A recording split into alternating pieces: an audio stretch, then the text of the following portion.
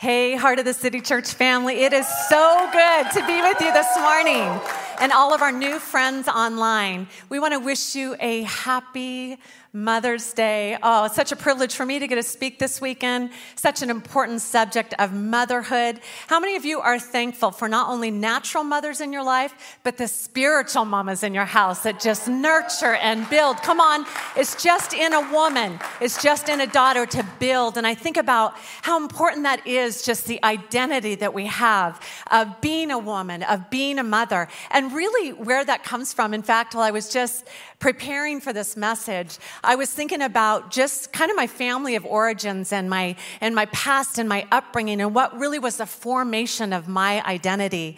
And I was thinking about, I grew up Catholic, and so I was in church quite a bit. I went to parochial school, and I remember I would sit on these benches. I think they're called pews, hard wooden benches. You guys are so fortunate to get to sit in these cushion chairs. So I'm sitting, and mind you, I'm like 5, 6, 7, and I'm sitting on these hard pews, and I'm listening to the priest tell me, really for the first time, who God was. And so I'm listening to him. He's saying, God is powerful and he can help you. And the priest is talking about Jesus. And listen, he's your very present help in time of trouble. And so I'm listening to the priest, and I'm sitting on this pew, and I'm looking up at a large wooden cross, same type of wood used in the pew. And this man that he's talking about is on that cross, head bowed, nails in his hands, bleeding. And in my child's mind, I'm thinking, how is he going to be my very present help in time of trouble? He looks like he needs my help. And something began to form in me, my identity and my perception of who I was, who he was, and this whole idea of love was forming in me. He doesn't look like he can help me. And the same thing was kind of happening in my home. My dad was struggling with alcohol. My mom was struggling with my dad struggling with alcohol. We were all struggling with my dad struggling with alcohol. And I was thinking, they can't help me, and he can't help me. And something in me started forming this identity of, girl, you're in this alone. You're going to have to take care of yourself here. The people around you, they don't have it together. What you're hearing is not true. And really, I began to grow up that way, chip on my shoulder, tough girl kind of attitude. I got this. I don't need you. I don't need you. I got this. I'm going to take care of myself. Until at 19, I moved away. I grew up in central Idaho, and I moved to California. And I got invited to what we would call here at Heart of the City Church, a city group. It was called Church in the Home back then. And I got invited. I'm in this room with these people. They're all around my age, maybe 30, 40 people in this room. And I'm seeing church in a different light for the first time. I'm seeing all these people interacting with each other. They're excited to be together. And I'm hearing something different too. I'm hearing that Jesus is alive. He's not dead. He's not on the cross. He is my very present help in time of trouble. And these people are praying out loud. They're singing out loud. They're raising their hands, things I had never seen before. It was a community shared experience about a truly alive God. And two things were going through my heart at that time. I was interested and I was offended because I'd been raised in the church and I'd never heard these things. Is this true? Is what you're telling me true? This is not what I have seen. And so the city group leader afterwards, super smart for all you city group leaders, I highly recommend you use this technique. He drew me aside, the city group leader, who actually became my brother-in-law, Jonathan's brother, Daniel. And he just starts answering my questions and really pulling things out of me, like, what's going through your heart? What's going through your mind? And at the end of it, he said such a beautiful thing, a beautiful question. He said, Radine, it sounds like you want to receive Jesus as your Lord and Savior. And I hadn't really thought about that. I was offended. I'm asking questions. I want to be my tough girl. And yet that question was exactly what was going through my heart. Yes, I do. I want to believe. And so I received Jesus that night. And I thought I was just saying some simple words. And yet I began to see that confession play out in my life. I was not alone. And neither are you. And so I see, too, in our culture today, just like my wrestling growing up, I'm wrestling with my identity. I'm wrestling, do people really love me? Does God really love me? And I see that same wrestle and war in our culture today. The two main wrestles and wars are identity and love. Like, you don't have to specifically be one person, and you can define love however you want. And it's really such a war. I see like really nice people, like girlfriends I'd want to go to coffee with, preaching this message at podcasts, best-selling books that people are gobbling up that are saying that your identity doesn't matter. And you can define love however you want. And it sounds really, really good on the ears, but it's really, really bad on your heart because it's unbiblical and it's not true. Your identity matters. The security of who you are matters. And the definition of love, I love the definition of love. One of the beautiful things about reading the Word of God is it just kind of rings in your heart at all times. And I'm meditating on this wrestle and war that I see on identity and love. And this scripture rings in my heart. 2 John 1, this is love, that we follow his commandments because they're safe, they're true, they're for you. The Word of God is for you. And as I was thinking about this and this wrestle and this war of identity and love, I was so intrigued by a woman in the Bible. And I just love to study out the scriptures of women in the Bible. And seriously, people, props to you if you can read 5 chapters a day. I can barely get through 2 sentences, and I'm like, whoa. Something is going on here that I need to study more of. And so this woman I was intrigued with in this specific area of identity and love, her name is Achsah, and you can find her. And if you'll turn with me real quick to Joshua 15, we're going to look at the life of Achsah. And there's only 3 sentences about her, just 3. But I'm like, you know what? There's more to this girl's story. And I think there's more to your story too. And I hope as we study out this woman today that you would see Achsah in your own life. And the struggle and the war and the wrestle that she went through is the same one that you go through too. And yet she comes to this beautiful conclusion, which God wants us to come to also, that you are not alone, that he is for you, that he's made you a specific way, and he loves you so much. So let's crack open to the Word of God and let's look at Joshua 15. Let me pray. Father, I just thank you for every listening ear. And not only listening ear, that's not all we need to be doing, but listening hearts. Father, because you weaved us in our mother's wombs to be able to receive the truth. And God, I pray today that each person in earshot would receive the truth of who you are, of who they are, and of your word, God, that really builds and moves and lives in our life. Something trustworthy, God, that we can lay our whole lives onto because the word is you. And God, is when we take moments where we're taking things out of the word, we're actually biting off pieces of your body. And God, we pray for the wholeness of your word this morning, God. And we just love you, God, and bless you in Jesus' name. Amen. So Joshua 15. Oh, I just love this girl. So we first learn about Achsah in Joshua 15 and verse 16. And it says, and Caleb said, I will give you my daughter Achsah as a wife to the one who strikes down and captures Kiriath Sepher. So we first learn about Achsah. What do we know about her? She's Caleb's daughter, and she's fixing to be given in marriage for some land, which is a little sketchy to me, but that's the way it went back then. And so there's another little sketchy part is that this guy that goes and captures Kiriath Sepher in the Negev, his name is Othniel, and he is Caleb's brother's son, which would make him Achsah's cousin. But we're dealing with, after the flood, they're still rebuilding the population. Come on, I just want to say, for the record, it is not okay to marry your cousin. So Achsah's marrying Othniel, right? And this is the first we hear about she's being given in marriage. And then the very next thing we learn about Achsah, I think is so telling, in verse 18, is it says, that's Achsah, when she arrived, she persuaded Othniel to ask her father for a field. Oh, was I intrigued with this? I'm like, what do you mean she persuaded? I'm so taken by that word persuaded. I mean, that's not just asking. That's like asking over and over and over. And I know something about this. One of my children, I won't say who, was very persuasive when she was young. I gave it away. Persuasion means you ask and you ask and you ask until you get a yes. And so Achsah is persuading Othniel to ask her father for land. And I'm like, why does she have to persuade him? Why doesn't she just say, bro, ask my dad for land? She has to persuade him because in that era, in that culture, women weren't given land when they got married. Sons were given land. Daughters, well, daughters were given with a bride price. That's what it's called. And during that cultural time, the bride price was 50 shekels, which equals about $20, girls.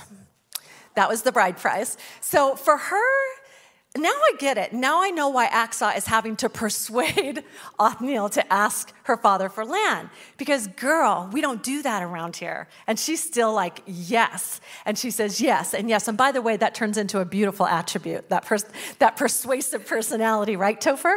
And so she persuades Othniel. And I'm thinking, who is this girl? That she is breaking out of cultural norms. She's not going with peer pressure. She's not being a good girl and staying in her place and doing what she's supposed to. She is confident and boldly asking her husband to ask for land.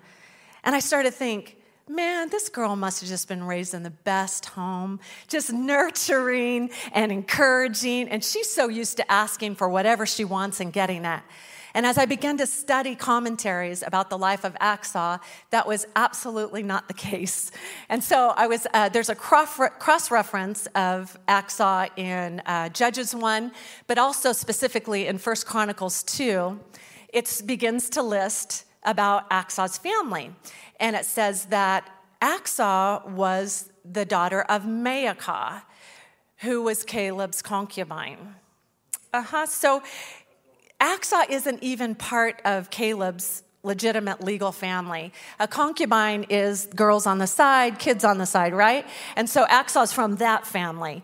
And what's interesting is that in that cultural time, that the sons of concubines were considered legitimate, but the daughters of concubines were considered illegitimate. And that's going to hit people different ways, the word illegitimate. You know how it hits me? Ouch. That stings. I was born illegitimate. And there is a stigma that comes with that of like, do I even belong anywhere? Am I a real person? Do I count for something? The definition of illegitimacy is not legally bound. A husband or a man and a woman not legally married. And so it kind of leaves you in this zone of like, who am I? And who do I belong to? And so my heart went out to Achsah. This is what she was raised up into. Illegitimate, daughter of a concubine, doesn't measure up to much.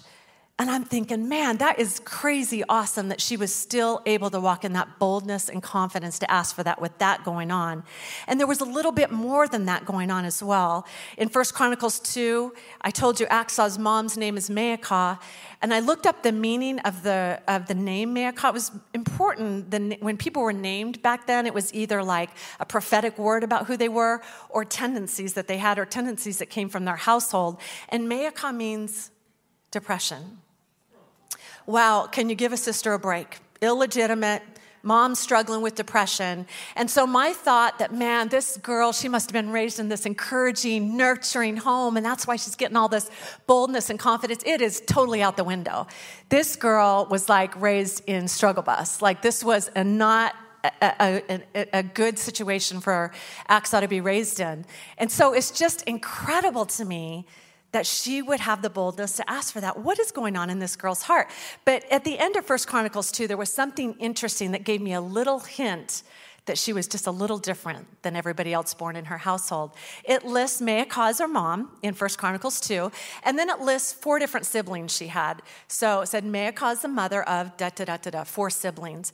And then an entirely different sentence, it says that, and Achsah is the daughter of Caleb. That's so interesting. Why is she set apart? Why was she? And in that moment, I was thinking, man, there is something about her identity. It's wrapped up in her destiny. There's something about her identity. It's wrapped up in this crazy authority that she's walking in, right? It's like there is something different about her. And so this gave me a little hint of where she was getting her boldness and confidence, that this girl was somehow set apart. And if we continue to go on in verse 18, in the second part, so she's persuaded Othniel to ask her father for a field. And then it just says, one sentence, it says, as she got off her donkey. And if you look at the Hebrew words, get off her donkey, this is not a simple dismount off the donkey. The original Hebrew words have more of the connotation that she leapt off her donkey. That she, one of the translations said she threw herself off her. I love this girl's personality. She is persuasive, she is excited, and she is throwing herself off her donkey, right? Which I think is so beautiful because when you look up the meaning of the name Achsah, it means bursting of the veil. It's like that girl was born and she was like, ta-da, I am here. And I'm important, and all the things that our moms tell us, right? You is important, you is special. This girl knew it. She was like, I'm here. And so I just want to picture this, just this moment of what may have been happening as Achsah gets off her donkey. She's either just getting ready to get married or has just gotten married. So I'm thinking there's a crowd of people. The wedding party is present. And her husband's probably on another donkey, right? Othniel is sitting there, and he's already like, what have I married here? And Achsah throws herself off her donkey, and I'm thinking the bridal party is like, oh my gosh, what is she going to do now? What is going on? What is going on in this moment? And just like, I hope she stays in her place. I hope she knows what she's doing. And Othniel's over here like, oh, Achsah, please, we're going to lose the land we just got. What are you doing? What are you doing? And then all of that just kind of fades away. All that chaos, all that holding your breath and waiting, like, what is she going to do? It all fades away. And in my mind's eye, I see Caleb and I see Achsah. I just see a daddy and his daughter. And they're having this final moment before she goes off and starts her own family. And I just can imagine in my mind's eye, Caleb, so proud in that moment, saying, that's my girl. That's the way I raised you. I think Achsah was a lot like her dad. Caleb, remember, is the one that went into the promised land with Joshua. They called him bold. They called him courageous. And what we see right there is Achsah being her father's daughter. In that moment, everything else fades away, and we know it to be true. We know that Caleb was not disappointed and upset with her dismounting because he knows she's going to ask him for something. It says that Caleb asked her, what do you want? Achsah didn't even say a word. He knew that his daughter was going to ask him for something more. And he wanted to give it to her. And the very next thing we hear is Achsah saying, Daddy, give me a blessing. And I love that because it's just like the song that we sang. This is a woman, and this is such a tendency of women when they ask for something, it's not just for themselves. This girl's thinking, I got to stand in my identity and the love that I have in this moment, not just for me, but for my family and for my children and my children's children. Daddy, I want a blessing, not just for me. This is not just about me. This is about my kids and the next generation and the legacy. And I just think that's so beautiful in that moment. And the boldness of Achsah, what she says is, Dad, give me a blessing. Since you've given me land in the Negev, give me springs also. And Caleb's response is like, oh yeah, I'm going to give you the springs. I'm going to give you the upper and the lower springs. Caleb gave her more than she was asking for. And you know, really what the Bible is are word pictures and stories. It's a love letter to each one of us, God's heart towards us. This is how he feels towards you. He has more than what you're asking for. He wants you to so be secure in your identity, no matter what your upbringing. Come on, look at the things that have held us back. Shame has held us back, and what other people have said about us, and stigmas and cultural things that have been put on us, and relational issues and health issues. All that does is try to mess with our identity and mess with the fact that you are deeply loved by God. None of that is true. It doesn't matter what's happened in your life. God loves you. He wants to bless you. And that moment with Caleb and Achsah reminds me of so many other stories in the Bible. I think about Esther. Esther was an orphan. Esther got into the palace by the hair of her chinny chin chin. She barely got into the palace. And she went before the king, and she knew she didn't get an invitation to go before the king. She knew she could have been killed going before the king. And before a word could come out of Esther's mouth, the king said, which is so God's heart towards you today too, what do you want, Esther? Up the half to the kingdom, I'll give it to you. What do you want? What do you want? I just hear God saying that to so many people. What is it that you want? Why did you quit asking me? What happened?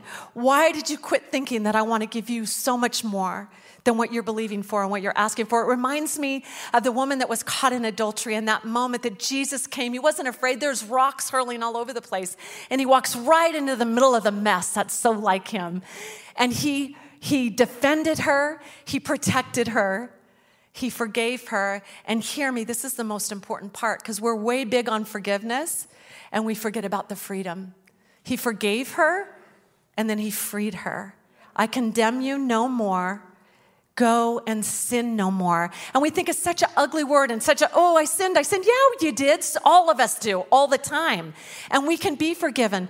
But the most important part of that is that we're free. He wants to set us free. Do you see it? If you still walk in that sin, if you're afraid to admit your bondage, you won't walk in the freedom. You're not going to walk in who you actually are, your identity, because it's so connected with your destiny, the purpose, the reason that you were born, your authority.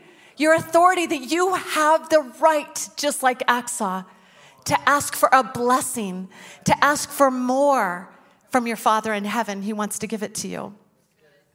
And I feel like this message needs to get deep in the hearts of people that have had all these circumstances, just like Asa, me included. I've been preaching this message to myself, that he has more than what you've been asking for. And it's not just you at stake, it's your children and your children's children, the things that you fight for today, the position you stand in, the identity of who you are. And God's love is going to be passed down as a blessing to your children and your children and their children and their children. God created you in such a unique and beautiful way. There is nothing fluid about your identity. It is very much intact and stable and important and full of strength. And what God has for you, the enemy tries to intimidate you, but what he has for you is so much more than you can imagine. And so he wants you to get this in your heart, that you got to ask him for more. I think about this scripture in Psalm 2. This is a perfect description of the way that God wants you to ask for things. Psalm 2 says, "Ask me, and I will give you the nations as your inheritance, and the ends of the earth as your possession." Come on, that's more. He doesn't want to ask for small things. He wants us to ask for big things. And there's so much power in our words when we speak, when we confess, and when we ask. He wants us to be advocates not only for ourselves and our family, for the people around us. And that's the message he wants all of us to be spreading, is that there's so much more than what you're asking for. And I just want to take in these closing moments, and I want to pray for you. I believe that this message has gone way past just the women that are listening online and the women in this room. And you've been sitting in this story with Asa and all these excuses of why the plans for your life have not been fulfilled and why you don't deserve to ask. You don't deserve, you're this, you're illegitimate, you don't belong, you've sinned, it's all out the door. Because what God is saying is that you are your Father's daughter. You are your Father's son. Romans 8 says this: all of creation is waiting with eager expectation for the revealing of God's sons and daughters. Do you see what's at stake? Do you see why there's a wrestle and a war to bring you into this obscurity that you're not a daughter or you're not a son, just be whatever? And this idea of the definition of love, true love, is to walk in the commandments that God set for us. Because you know why? He did it for us. It's not against us. The Bible, anybody that uses the Bible against people, wrong message. This is a letter of love. These are commandments for you, not against you. And I just want to pray right now in this moment for those that have got these stirrings in their heart, and that God, that even in this moment, that you would allow people in this room and people listening online, your story's not over. There's so much more to your story. And God, you're the God of second chances, and you're the God of new mercies, and I just love that about you. God, we can have a really crappy day, and we can wake up into your new mercies the next morning. We could have had a really bad decade, and it doesn't matter because one day in your presence is like 1,000 elsewhere. I'm thinking about the woman at the well, and she walks up to the well, a woman that has been married 5 times and currently living with someone, and she has just a small encounter with Jesus. And when she leaves there, she's so secure in her identity and the love that God has for her that she becomes one of the greatest evangelists of the New Testament. She goes back to her city where everybody judged her and this was who she was and peer pressure and all of that. And she wins them over with the gospel of Jesus. She wins over an entire village with the gospel of Jesus from one encounter with God. And Father, I thank you that you're encountering people all over this room and all over the airwaves and internet space today. And Father, they're getting down deep inside of them, their identity. God, that you formed them a certain way because it's connected with their destiny. The reason why you put breath in their lungs. And God, their identity is connected with the authority that you've given them. You sent your son, and he did these amazing miracles on the earth, and then he gave us a gift. He said, greater things will you do when I go to the Father. And so, Father, I just thank you that identity is being put deep, deep, deep within people's hearts and spirits right now, and even in their minds, and that, God, destiny is being reawakened, and authority is being strengthened in your people. In Jesus' name, amen. I'm going to assume that even in this room here today or online, that there may be people like I was when I was 21. You're listening or you're in this room and you really don't know who God is. I mean, you thought maybe you did, and we all have impressions of who God is. But maybe hearing my testimony, that's what's so powerful about a testimony. Revelations tells us that we overcome by the blood of the Lamb and the word of our testimony. And I pray that me sharing the story of how I came to Christ ministered to some of you today, and that maybe I could ask that question like my brother-in-law asked me, hey, would you like to receive Jesus into your heart today? And maybe nobody's just worded it just that way. Like, you can have all these struggles and wrestlings and all that, but let's cut through the chase. Would you like to receive Jesus as your Lord and Savior today? Because if you do, I want to pray with you. Will you bow your heads and pray with me? God, I just thank you for your perfect sacrifice, for sending your son to die on the cross to forgive me of my sins. And I ask you, Jesus, to come into my heart. I confess that you are Lord and Savior of my life. My life belongs to you now. My identity is wrapped up in who you are. I receive your perfect love right now, God, and I just receive you as my Lord and Savior in Jesus' name. Amen. Man, I hope for the people that made that decision, you just made the best decision of your life. Your life's about to get really good from here. And if you did, we want to hear from you. So if you just take a moment, get on your computer, and connect with us on amen@theheartcda.com. And tell us your whole story if you want to. We want to hear it all. But tell us if you received Jesus today. We want to help walk with you. If you live in a different city or a different state, we'll get you connected with a great, healthy church. Come on, remember that impression I had of being in that city group? That this is not a dead religion. This is a very alive and active, and we need to be in fellowship with one another and in community. And if I could just leave you with one more thought as we close. I want to remind you of something. If you've been told that God is against you, that you've gone too far, that your sin is too great, I want to remind you of something. He is for you. He is for you. He is for you. He is for you. He is for you. Let that get into your bones. Come on. He is for you. He is for you. He is for you.